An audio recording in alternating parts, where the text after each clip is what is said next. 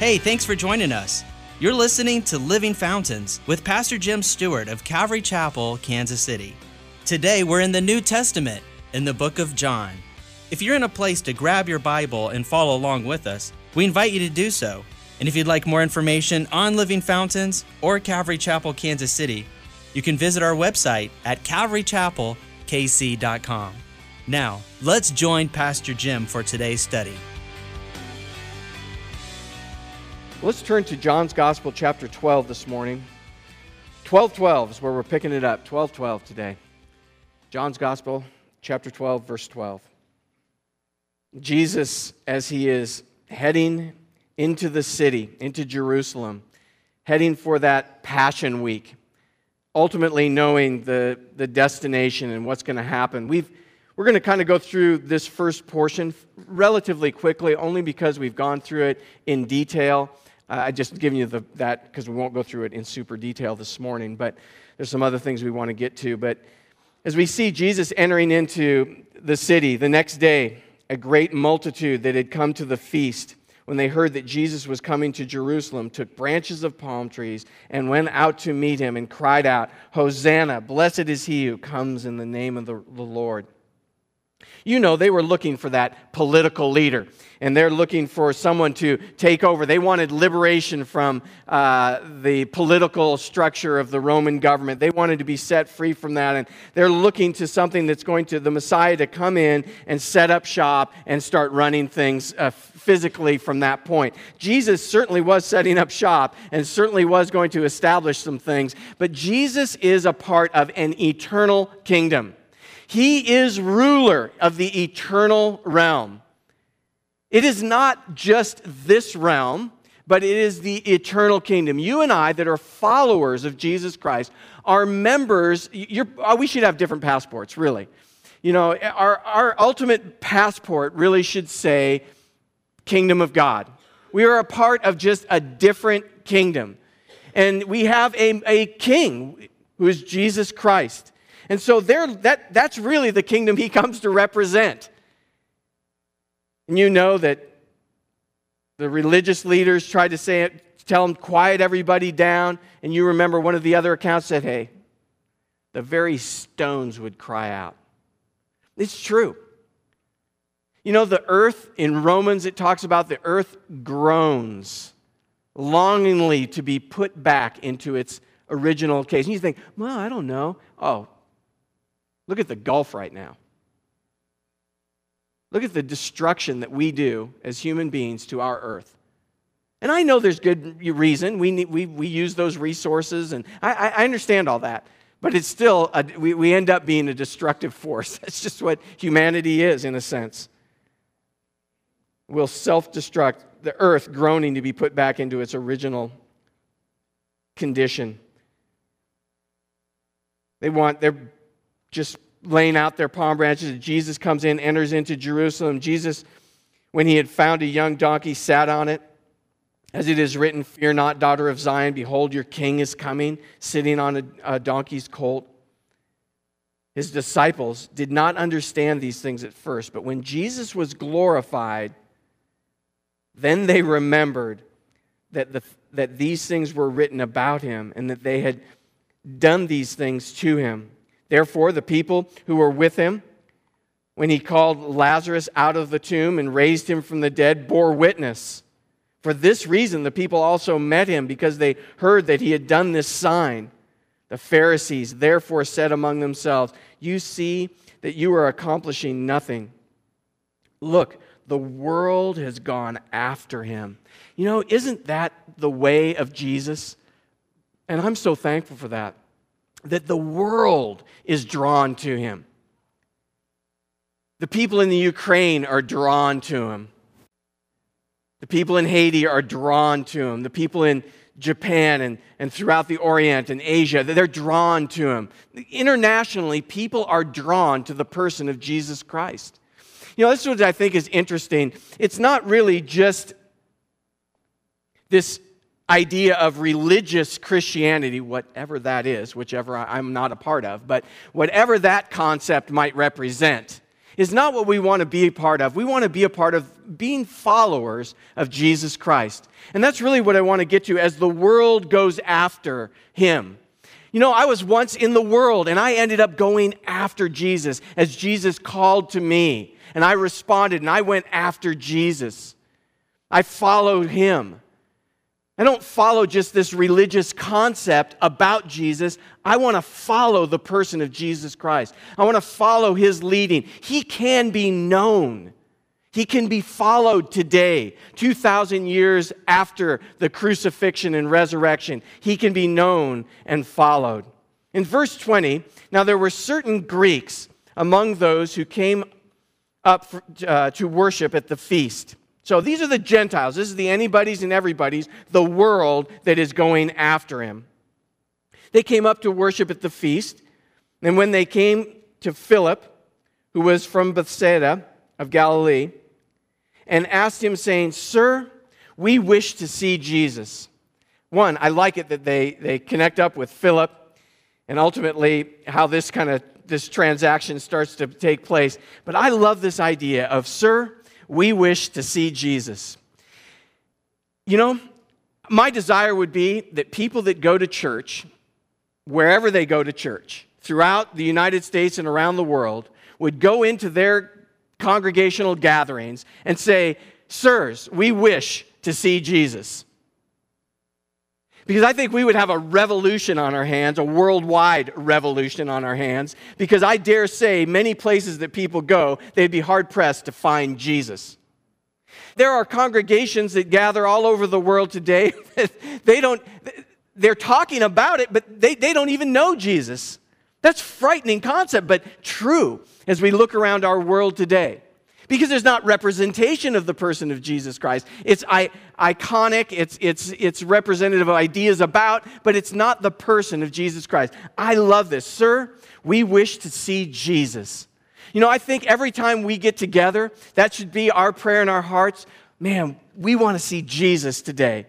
I want to wake up every morning and say, Jesus, I want to see you today. I want to see you at work. I want to see you moving. Jesus can be known. It's not a distant concept or a great idea. Jesus can be known personally. Philip then comes and told Andrew. I love this.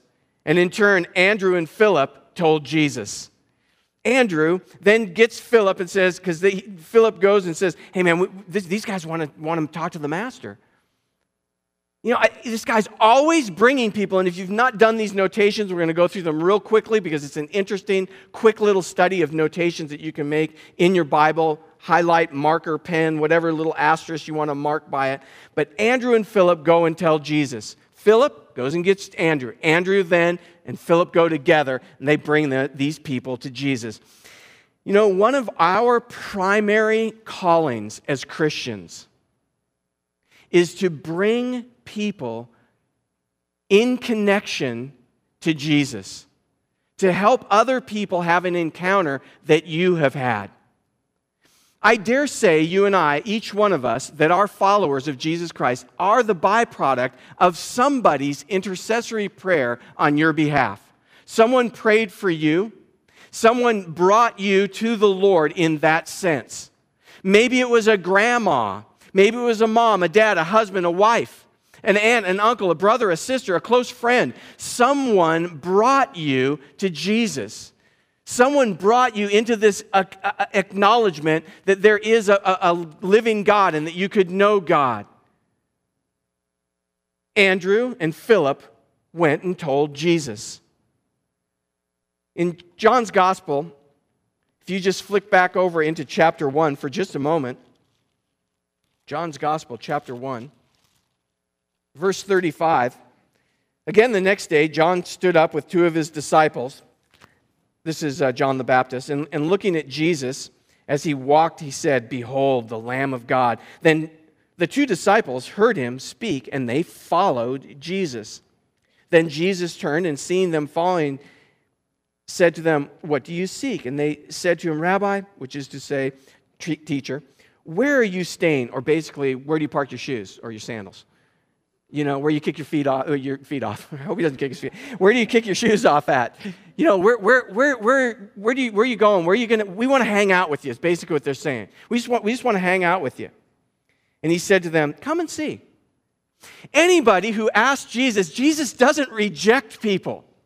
Yeah, all right, come on. Jesus is so inclusive.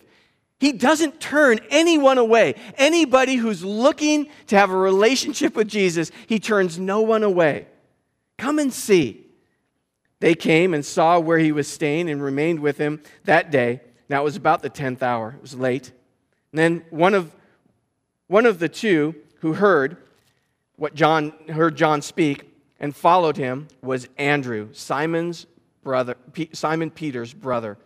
He first found his own brother Simon and said to him, we have found the Messiah, which is translated the Christ. And he brought him to Jesus. Now when Jesus looked at him, he said, you are Simon, the son of Jonah. You shall be called Cephas, or stone. These are all Bible studies, aren't they? All in themselves. We could go on some of these things. But notice in the first part of verse 42, Andrew brought his brother to Jesus. This is a primary thing for us as believers. Those of you who are followers of Jesus Christ, this is a primary thing for us as followers of Jesus Christ. There is also something for those of you who are making inquiry about Jesus.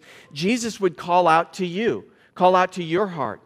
And so these, as they see and they come across Jesus, Andrew hears about the Lord, has an encounter with the Lord, and goes and gets Peter, his brother. Brings his brother along. Flip with me, just go a couple of chapters further into chapter 6, beginning with verse 5.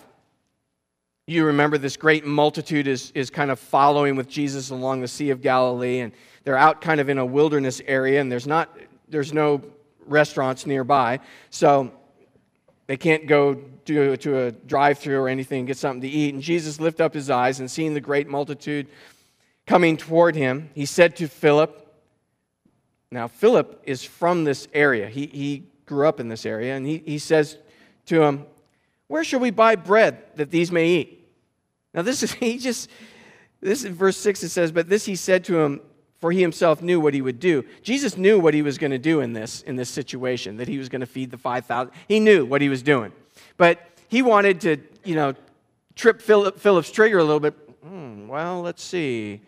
There's the Pizza Hut on the corner. There's the In-N-Out. There's they're thinking about the restaurants around that some of us would know about in that area. And he might be thinking about these things, but he said, there's no place. We can't feed all these people. This isn't even doable. So now it's already stretching him. Philip answered him, 200 denarii worth of bread is not sufficient for them, that every one of them may have a little. In other words, this isn't going to happen. In the natural, this isn't going to happen. Isn't that great? Think about your circumstance today. Whatever your situation is, whatever's happening with you, whatever might be happening with me, whatever's happening with the church, the body of Christ as a whole, man, it's not over till it's over. And if you read the back of your book, we win. God wins. So it's all okay in the midst of it because we keep our eyes on Jesus. Okay, it seems impossible in the natural, but what kingdom is supposed to be on your passport? We belong to a different kingdom. And so it's not over yet. But in the natural, this doesn't seem like it's going to work out. Philip answers him, tells him that this doesn't look like it's going to come together. But one of his disciples, Andrew, Simon Peter's brother, said to him, hey, there is a lad. I was hanging out in the crowd, and I was talking with this. I was just hanging around. I bumped into this kid. I was just talking to this little kid. And I noticed that he actually brought a sack lunch with him. His mom packed him with some food, so when he left, he had something to eat. And I was talking with this kid. Catch this whole aspect of Andrew. Andrew is a cool guy, man. He is plugged in. He's connected with other people. He's connected with the Lord. He connects with other people, and then he connects the two. Constantly. This is like just habitual about who this guy Andrew is. One of his disciples, Andrew, verse 8, Simon Peter's brother said to him, there is a lad who has 5 barley loaves and 2 small fish. I love Andrew's response. It's such a setup, isn't it? But what are they among so many? Man, this is just minor amount of stuff. Look at all these people. I met this one kid, few loaves, a couple fish. Does not look promising, but he speaks up anyway. Again, in the natural, this doesn't look like it's going to go too well. But Andrew says that he's met this kid, he knows this situation. Jesus says, okay, at least you guys can get everybody maybe to sit down. And then eventually we know the story. Jesus takes that little bit, blesses it, takes it from them. Whatever they have, whatever you have, give it to the Lord. Simple lesson. Give it to the Lord. Whatever you have. A lot or a little, just give it to the Lord. The Lord will bless it. Ask the Lord. Take this little coloring book that we send around the world. Take this little coloring book and it shares the whole gospel. And Lord, what is this amongst such a huge global need for people to know you? But we just give it to the Lord. Let God bless it.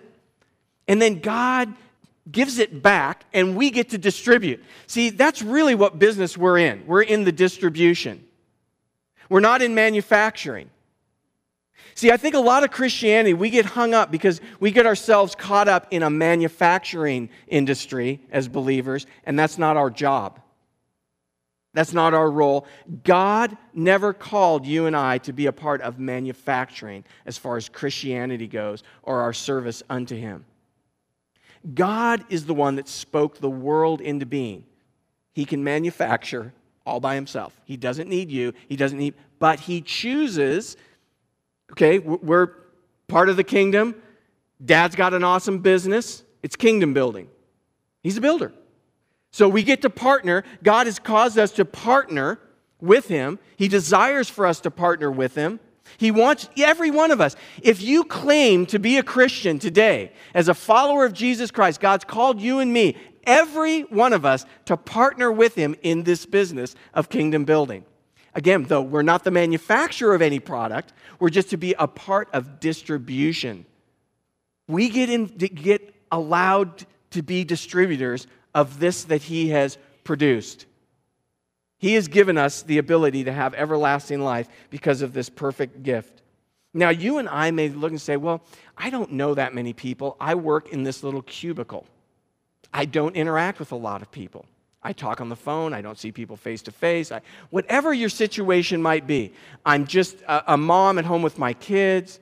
I work in this situation, that situation. I understand all the things that we can say, but the Lord would speak to our hearts and say, hey, that's not the thing. What are these among so many is our thought, but God says, man, I can do it. If we look just for a moment at just Andrew's life, as he continued to bring people, and now Philip goes and gets Andrew. Andrew and Philip tell Jesus about these people that want to see Him and want to interact with Him. You know, I find what Mark's account of this, well, let me read through this last portion, and then we'll get into that in just a second, okay? Let's carry on with this. And Jesus answered them, saying, after now, we see this habitual tendency of Andrew to just bring people to Jesus. He just connects people with Jesus. I love it even in the midst of a little bit of doubt. Will you track with me on this for a second? Even in the midst of just a hint of some doubt. You know, I met this kid. You know, he doesn't have, we got a few low. I mean, what is this going to do amongst? So, in the midst of his doubt, he still follows through and brings it up and takes it to Jesus. That's commendable. Brothers and sisters, that's commendable. A lot of times we stop right there. We, in our minds, stop before we follow through with the communication with the Lord. And we stop short of the situation. We just say, you know, I'm just one person. I don't know.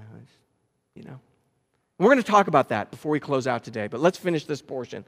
And Jesus answered them, saying, the hour has come that the Son of Man should be glorified.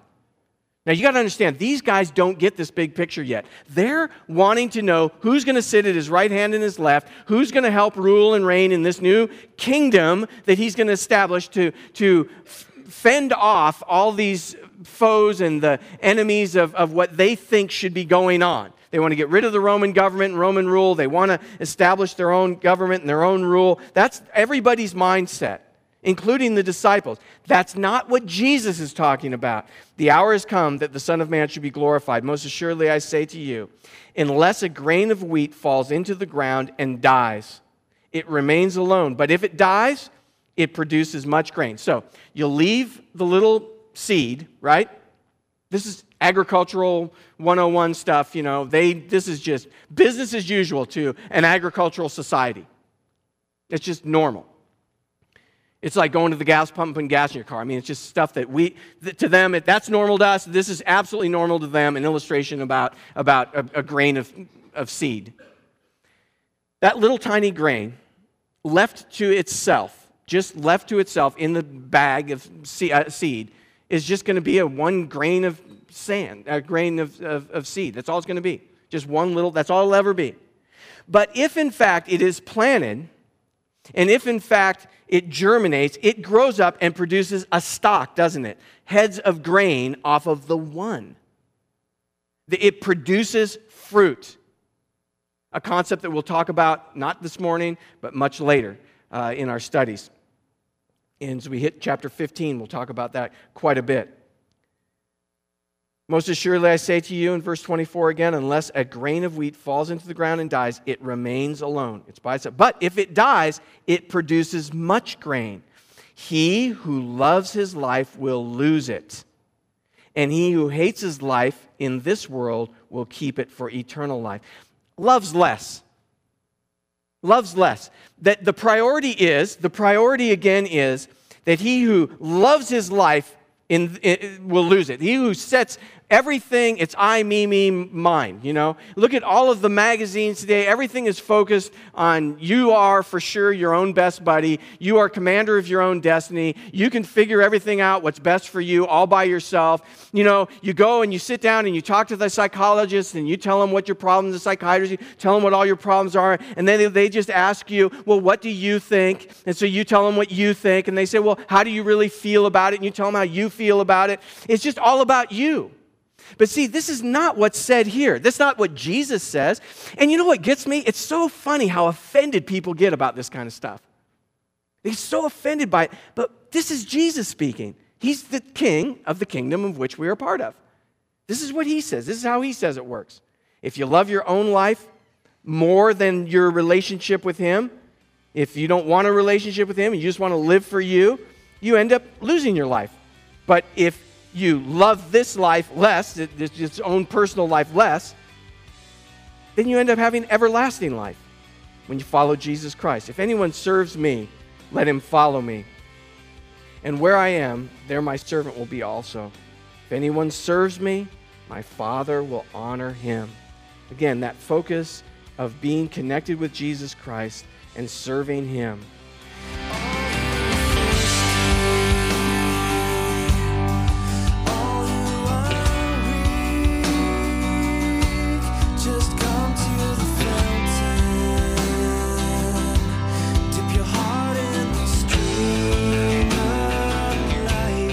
Hi, this is Pastor Jim. Thanks for tuning in today and listening to the message. I know that God is doing a work in your life. I know that as you hear his word, he's doing something in your heart, and he wants to begin that good work in your life as he's done in many of our lives. And he wants to forgive you of your sin. Maybe some of you are just carrying that weight of sin and you just want to be forgiven. Well, God wants to forgive you. It doesn't matter where you've been. It doesn't matter what you've done. The Bible says that if you confess with your mouth the Lord Jesus and believe in your heart that God has raised him from the dead, you will be saved. For with the heart one believes unto righteousness, and with the mouth confession is made unto salvation. God loves you. He wants to forgive you of all your sin. All you have to do is pray this simple prayer of faith and begin this new journey with Jesus. Again, it doesn't matter where you've been. It doesn't matter what you've done. God loves you and God will forgive you. Just pray this simple prayer with me. Jesus, I want to ask that you would forgive me of my sin. You know exactly where I've been and what's been going on in my life, and I want to begin a new life in you. And so, Jesus, I ask that you would come into my heart and be my personal Lord and Savior, and that I would begin this new journey with you. I ask that you'd fill me with your Holy Spirit, that I might live a life that would please you and bring you glory. Thank you, Lord, for loving me. Thank you for saving me. I ask this all in Jesus' name. Amen. You've been listening to Living Fountains with Pastor Jim Stewart of Calvary Chapel, Kansas City. If you'd like more information about our ministry, please visit our website at calvarychapelkc.com. And you can like us on Facebook at facebook.com/Calvary Chapel KC. Also, Living Fountains podcasts are available in the iTunes Store, and you can download them at no cost. If you're in the Kansas City area and you'd like to join us for worship, we meet in Overland Park on Sunday mornings and Wednesday nights. The service times and directions can be found on calvarychapelkc.com, or you can simply contact the church office at 913-681-1635. It's been great spending time with you in God's Word, and we look forward to you joining us next time on Living Fountains.